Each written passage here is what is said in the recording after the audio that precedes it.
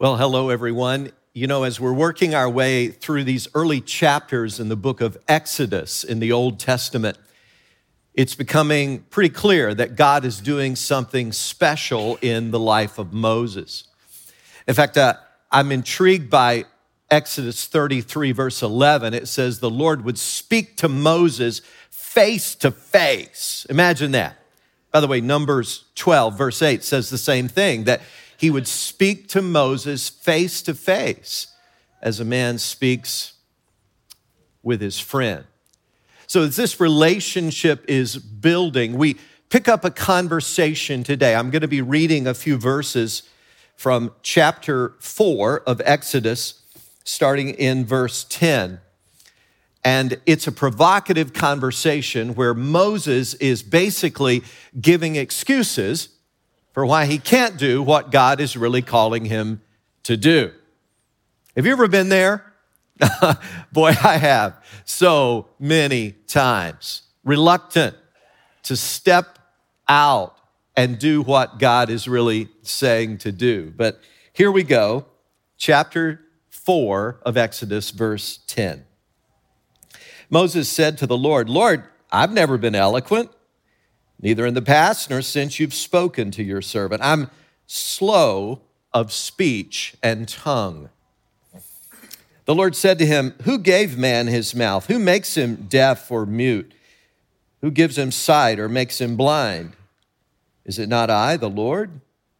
Now go, I'll help you speak. I'll teach you what to say. But Moses said, oh, Lord, please send someone else to do it. Then the Lord's anger burned against Moses, and he said, what about your brother Aaron the Levite? I know he can speak well. He's already on his way to meet you, and his heart will be glad when he sees you. You shall speak to him and put words in his mouth. I will help both of you speak and will teach you what to do. He will speak to the people for you, and it will be as if he were your mouth and as if you were God to him. But take this staff in your hand so you can perform miraculous signs with it. And then we read on here in verse 18 that Moses went back to Jethro, his father-in-law, and he begins to make arrangements to go back to Egypt and follow God's call in his life.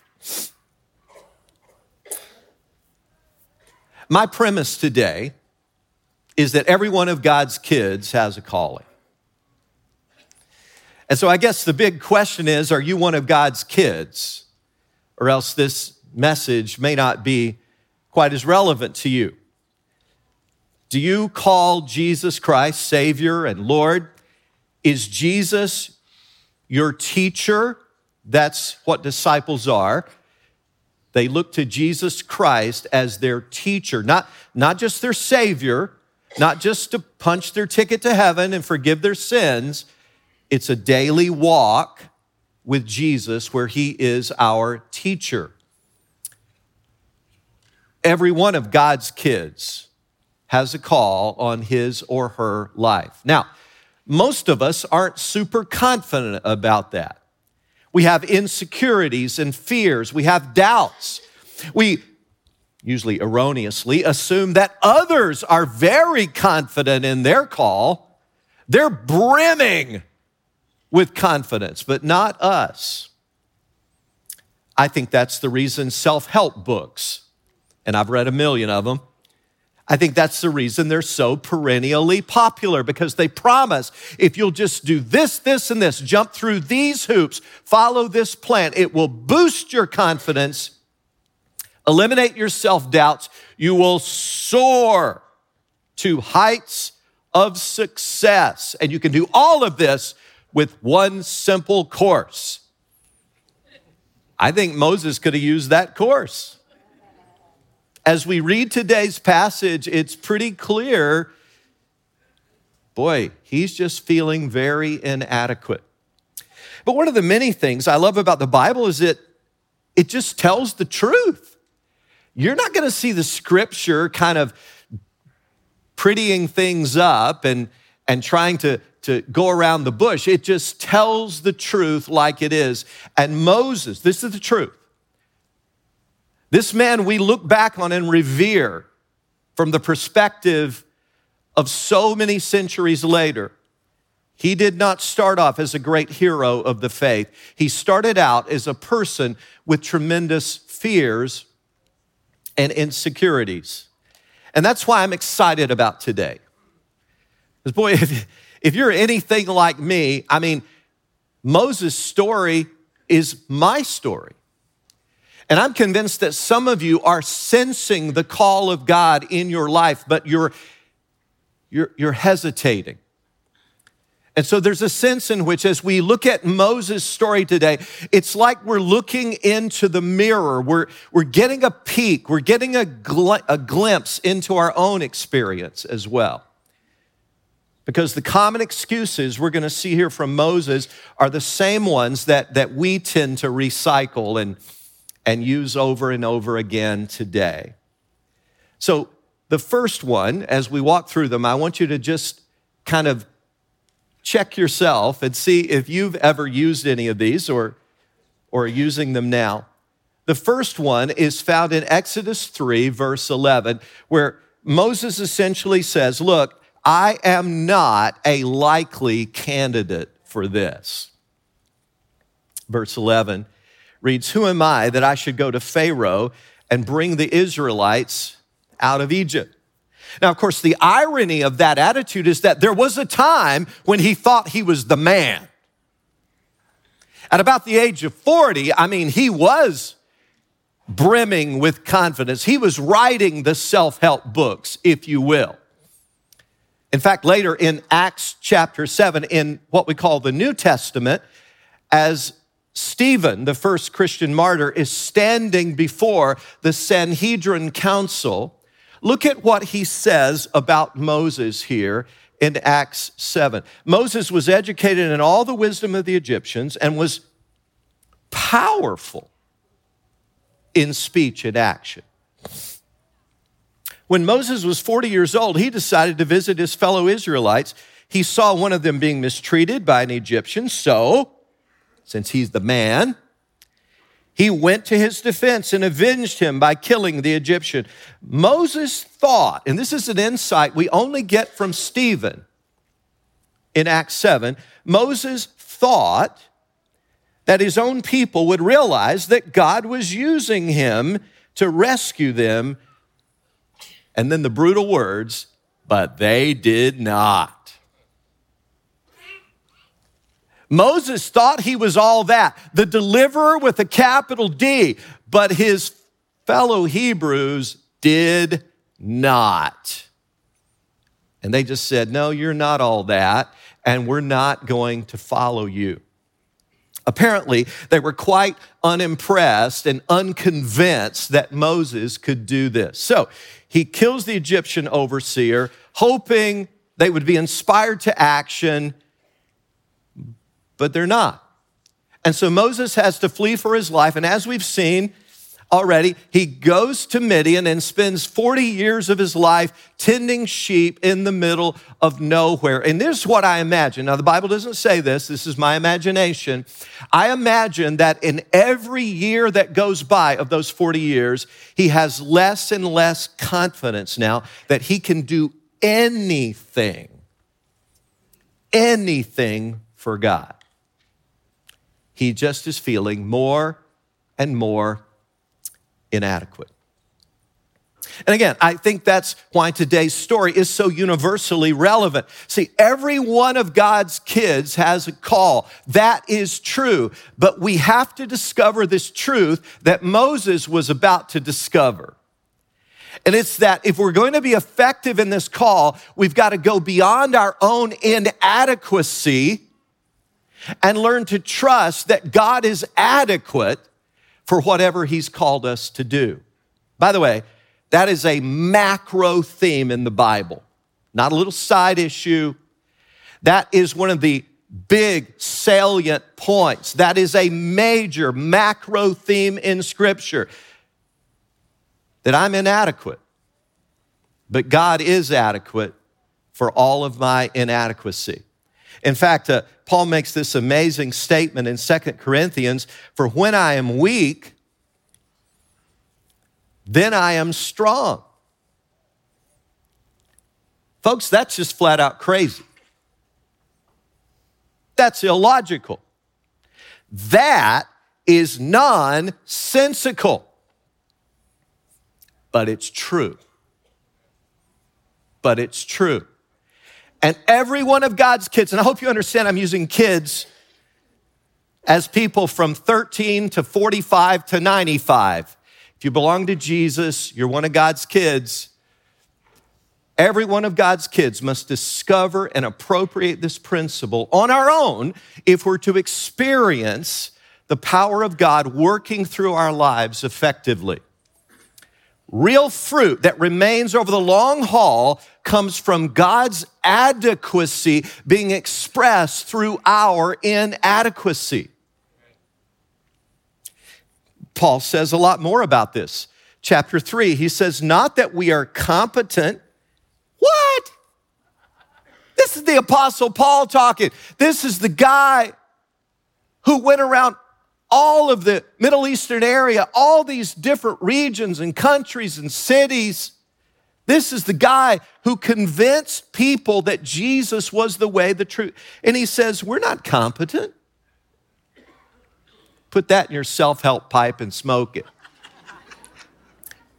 We're not competent in ourselves to claim anything for ourselves, but our competence comes from God. The King James puts that our sufficiency is of God. So where does all this competence that we need to live a dynamic Christian life come from? It comes from God himself. Paul makes so many statements about this. Again, from 2 Corinthians, and God is able to make all grace abound to you so that in all things, at all times, having all that you need, you will abound in every good work. It doesn't say you'll just get by. It doesn't say you'll just be able to survive in the Christian life. This verse is describing a life of flourishing in every good way. And don't forget, it all comes from God. Oh, it's such an important lesson because I'm talking to some men and women today who are kind of a lot like Moses. You got connections, you got influence. Like Moses, perhaps you're physically powerful. You've got some of the best education that people can get. You're attractive. You're eloquent in speech. But Moses had to discover that none of that will get the job done. Aren't you glad you came to church? Don't you feel good about yourself right now? I'm telling you, you're not competent. I'm telling you, you can't do it. I'm telling that in spite of all those things you think you got going for you as you look in the mirror, it ain't going to get the job done. Hallelujah. Feeling good? A divine call requires divine empowerment. Henrietta Mears was a giant of the faith. This woman was the director of Christian education for Hollywood Presbyterian Church for decades. What a woman. I mean, she was just a juggernaut. She was amazing. She was this rock of the faith. And she summed up Moses' life better than anybody I've ever heard. She said for the first 40 years, Moses thought he was somebody. For the second 40 years, he discovered that he was nobody. And the final 40 years, he discovered what God can do through a confessed nobody. And that sums it up better than I've ever heard. When we discover the truth, and often this only comes through bitter experience of failure, by the way, like with Moses, It often comes through tears and brokenness. But when we really discover the truth in an experiential way that we can't, but God can, it makes all the difference. Then we're ready to be useful to God.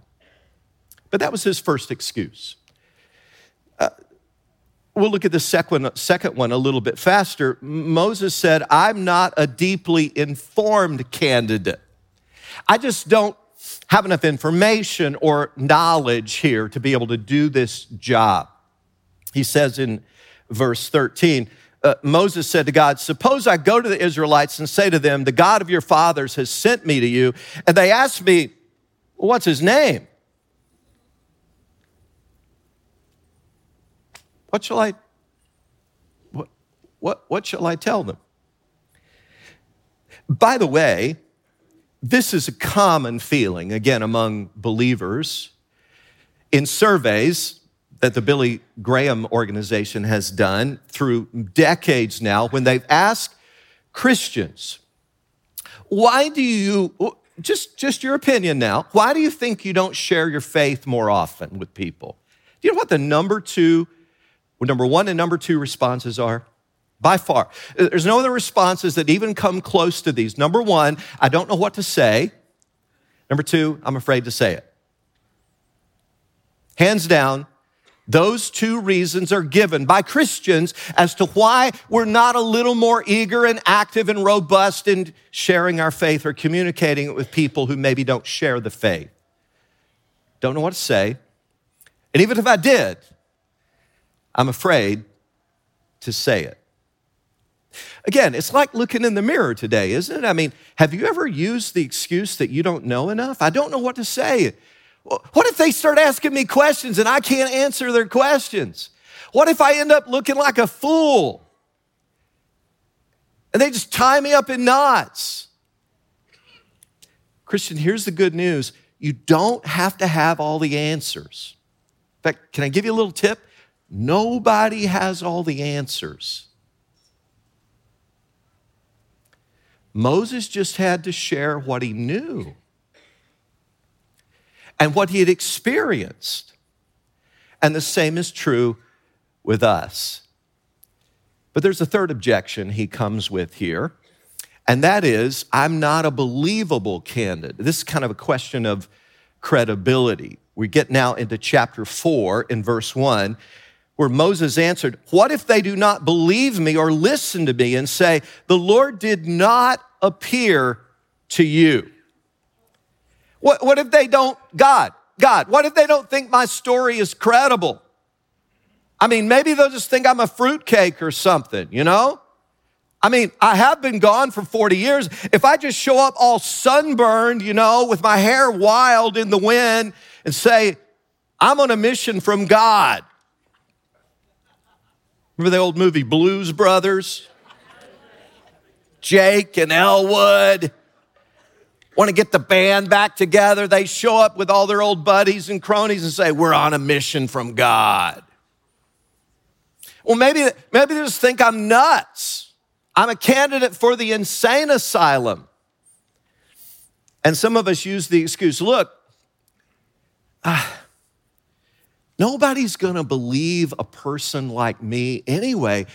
What credentials do I have? So how can I do this thing I think God wants me to do? And in response, God gives Moses 3 signs that he can use to boost his believability. And if you've read this, you know what they are. One, we kind of talked about last week, that his staff would turn into a snake. The other is that he would put his hand inside his cloak, pull it out, and it would be leprous, an incurable disease in that culture. He'd put it back into his cloak, pull it out again, and the leprosy would be gone. What a sign. And the third was that he would pour water on the ground and it would turn to blood. Now, these are pretty impressive signs. I mean, leprosy is this incurable disease. So when Moses puts his hand in there, pulls it out, puts it back, pulls it out, the leprosy's gone. I mean, that is pretty impressive. Read in chapter 4 and verse 8, Then the Lord said, if they do not believe you or pay attention to the first miraculous sign, hey, they may believe the second. It'll get their attention, Moses. And these are not illusionist tricks. This is not a little magic show here that God's giving Moses to do. The conjurers, by the way, in Egypt could replicate some of these signs through demonic power. But the point of these signs, I'm convinced, was to prove to Moses just as much as to anyone else that God is the one at work here. The power is coming from God, not from Moses. It's as though God is saying, look, Moses, just obey me and leave the issue of who eventually believes. Just trust me. Leave that up to me. Boy, that's a big one for us. Because we get so attached to the outcomes. We have our ego attached to how people are going to respond to us. And it defeats us every time.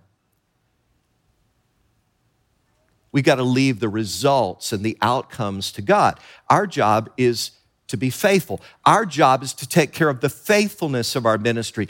God's job is to take care of the fruitfulness. Big lesson.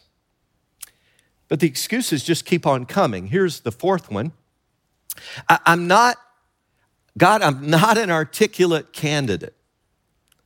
He says here in chapter 4, verse 10, Moses said to the Lord, "Oh Lord, I've never been eloquent, neither in the past nor since you've spoken to your servant. I am slow of speech and tongue." Now, isn't that weird? Remember Stephen's speech, Acts 7? That's where we get a lot of insight into Moses. And Stephen had said in Acts chapter 7, verse 22, it says that Moses was educated in all the wisdom of the Egyptians. And notice this. He was powerful in speech. So Moses, according to Moses, he's just a louse when it comes to talking in front of people. According to Stephen, he's a dynamo. So, which is true? Hey, Christian, just have your attention for one moment. Can I tell you something? I know of being in Christian ministry for decades and walking this walk for decades of my own life. Can I tell you something I've learned? You can actually start believing lies about yourself. Some of you right now, just telling the truth, are being held back from what God wants you to do and be and become because you're actually believing lies about yourself. Moses probably honestly believed that he was not articulate. He probably honestly believed that. But the truth of the matter was, he was powerful in speech and action. The truth of the matter is, no one knows everything. But sometimes we're reluctant to say, I don't know. We don't want to come across as ignorant or uninformed. But Moses is saying, look, I'm just not all that articulate. And then in verse 11, we read, the Lord said to him, who gave man his mouth? Now go, I will help you speak and will teach you what to say. I just have to chuckle at this point in the story. Every time Moses gives some objection, and they're becoming pretty predictable now, aren't they? For every insufficiency Moses cites, God says, I'm sufficient for that. Moses he's just stuck in a rut here. We are so predictable. Can't. Every time Moses says, I can't, God says, well, I can. Moses comes back again. Well, God, I can't. God says, but I can. I can do that. And by the way, that's about all you need to live a dynamic Christian life. You can't. God can. God bless you. We're going to wrap up today. Okay, let's close in prayer. All right? You can't. God can. God gives gifts to his people, and he intends us to use those for his purposes. But we've got to remember these lessons. No matter how impressive a person's God-given gifts are, the power must come from God alone. The authority is never in the person herself or himself. It's always in the God who calls and empowers. But there's one final objection here I want us to note that Moses gives. He says, I'm not an eager candidate. Verse 13. But Moses said, "O Lord, please send someone else to do it." Pretty clear. Moses just doesn't want to do this. Not only is he not eager, he is downright resistant to God's call. Now, let me ask you a question. What do you make of reluctant leaders? What do you think about a leader that is reluctant to be a leader? I don't know what you'd say to that, but I'll tell you, I've come to respect leaders who have a little bit of reluctance in them. I think a little bit of reluctance is healthy. It usually means a person realizes the importance of the task and they don't want to screw it up. It usually means they aren't driven so much by ego or their own selfish agenda. But listen, when reluctance turns to disobedience, that is a problem. And that's what's happening here in our story today. And so God is just not pleased. Verse 14 is very clear. It says, then the Lord's anger burned against Moses. God's not pleased when we just throw up one excuse after the other of how we can't serve God. That's not humility. That's not appropriate reluctance. That is flat out disobedience. Now, God's probably not going to call anybody listening to me right now to something that is the scope of what he was calling Moses to do. It's pretty unlikely, could be, but pretty unlikely.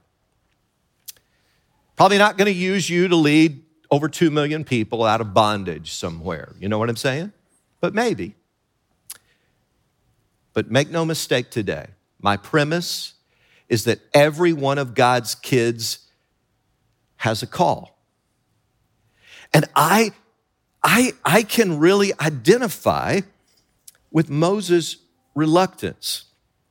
I'm holding in my hand here something it says on the front, poems, and it says Rex Keener. And this is an old folder. I mean, this is really falling apart here. I pulled this out this morning.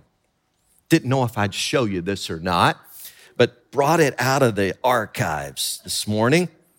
And this is from the 5th grade. In fact, the first entry here in my handwriting in the 5th grade is September the 9th, 1970, okay?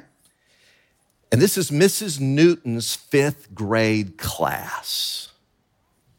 And one of the things that Mrs. Newton had us 5th graders do in Lawrenceburg Public School was to memorize a poem every week and to recite it in front of the class. Now, the poem had to be at least 12 lines, and I'm looking at one here. I don't know if you can. We also had to illustrate it. Woo! Can you see that illustration work? This is Stopping by Woods on a Snowy Evening by Robert Frost. You know that poem? Whose woods are these? I think I know. His house is in the village, though. He will not see me stopping here to watch his woods fill up with snow. My little horse must think it queer to stop without a farmhouse near, between the woods and this darkest evening of the year. I need Mrs. Newton again to help me. He gives his harness bells a shake to ask if there is some mistake. The only other sound's the sweep of easy wind and downy flake. And then that last 4 lines, the woods are lovely. I'll bet you could say it with me. The woods are lovely, dark and deep, but I have promises to keep. and miles to go before I sleep, and miles to go before I sleep. Mrs. Newton, and it was probably ingenious on her part because there were so many wonderful learning aspects to this. There are 35 poems in here.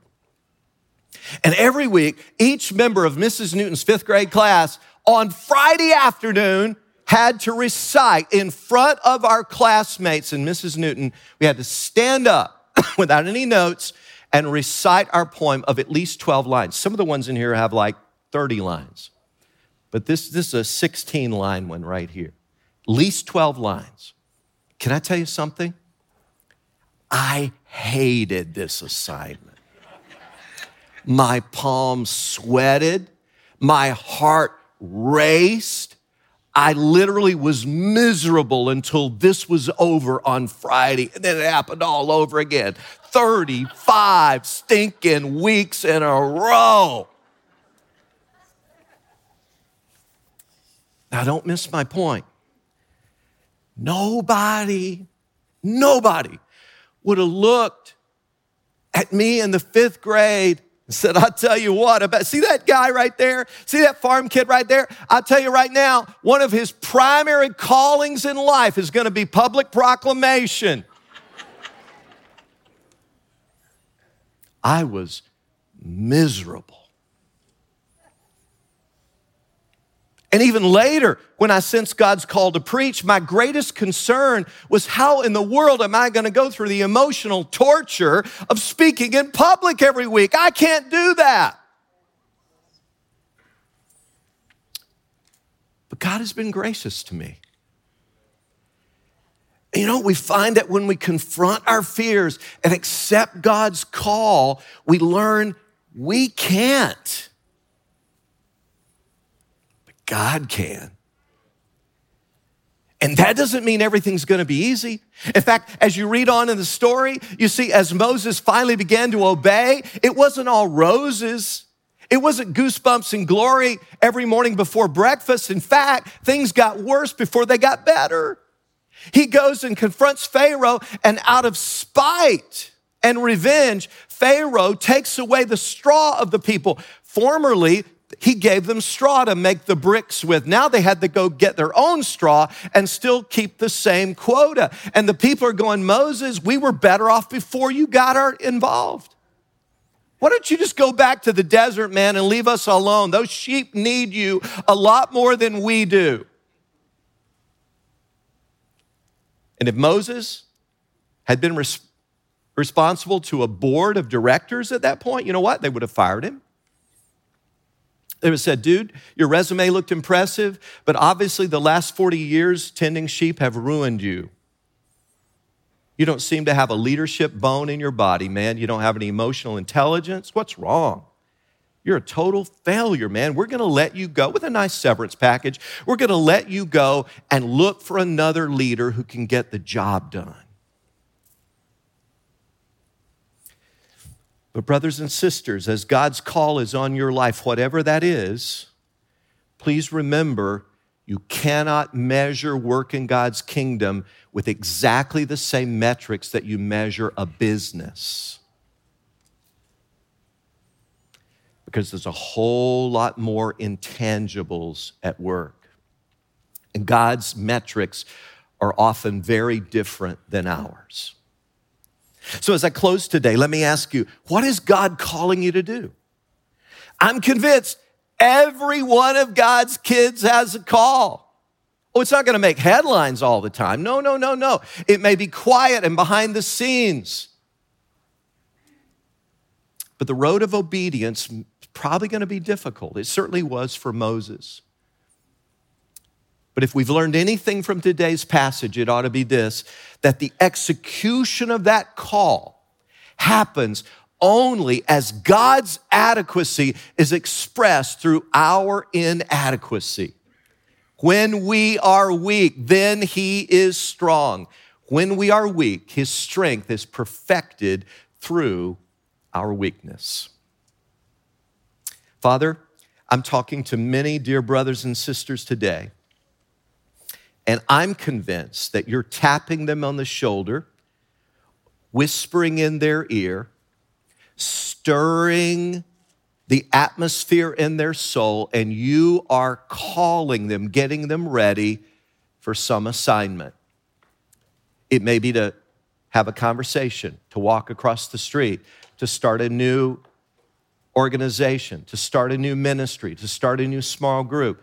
It may be to kind of begin a whole new different way of living at home and stop doing certain things and start doing others. Your call can be grand and glorious, or it can be fairly mundane.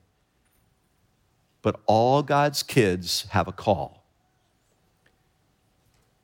Like Moses, help us to learn the lesson that it's only when we face our inadequacy and embrace your adequacy that we can say, when I am weak, then I am strong.